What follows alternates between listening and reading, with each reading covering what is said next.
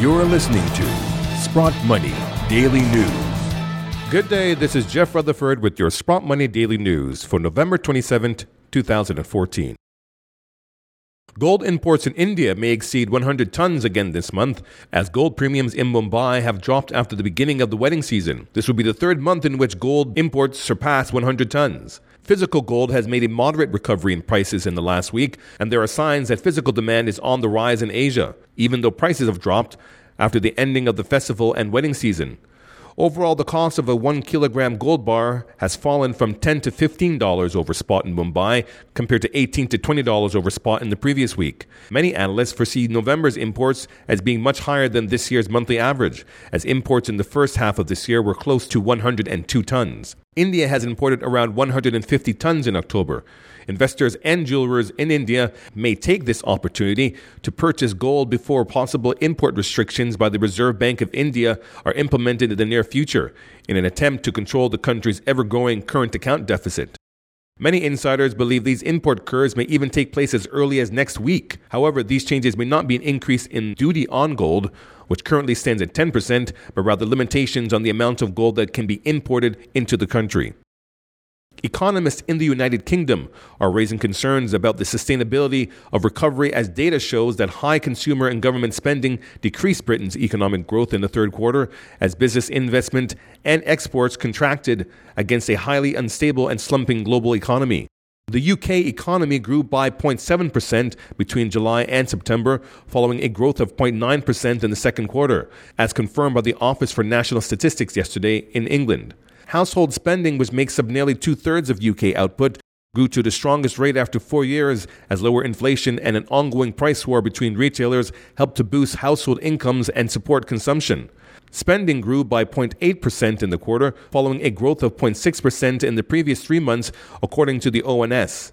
However, business investment, which has been hit by weaker sentiment and ongoing tensions between Russia and the West, fell by 0.7% in the third quarter, its first fall since the second quarter of the year, and a significant slowdown from the previous quarter's rate of 3.3%.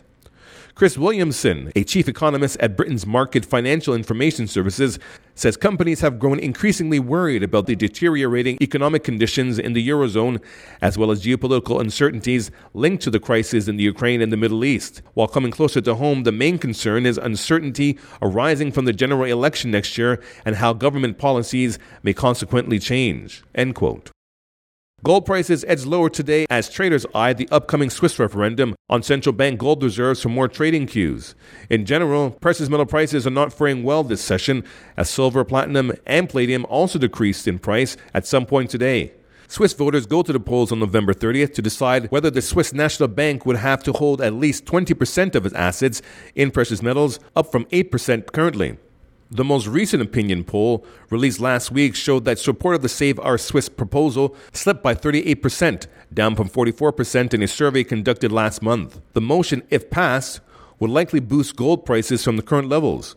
Trade volumes were expected to remain light today, with U.S. markets closed for the Thanksgiving holiday. Gold for February delivery slid 0.3% to $1,194.50 an ounce, while silver for February delivery fell 36 cents to $16.25 an ounce. Platinum for January delivery lost $11.90 to $1,216.50, and palladium for March delivery gained $3.20 to $805.70 an ounce. Currently, gold has dropped 0.68% to $1,190.80, and silver has dropped 2.06% to $16.35. Platinum has dropped 0.82% to $1,219, and palladium has gained 0.38% to $809 an ounce. Well, that's what's in the news. Don't forget our weekly American Thanksgiving sale on gold American Buffalo coins, and continue to submit your questions to our next guest on Ask the Expert, Mark Faber. Go to SprottMoney.com for more details. For Sprott Money Daily News, I'm Jeff Rutherford. Thank you for listening.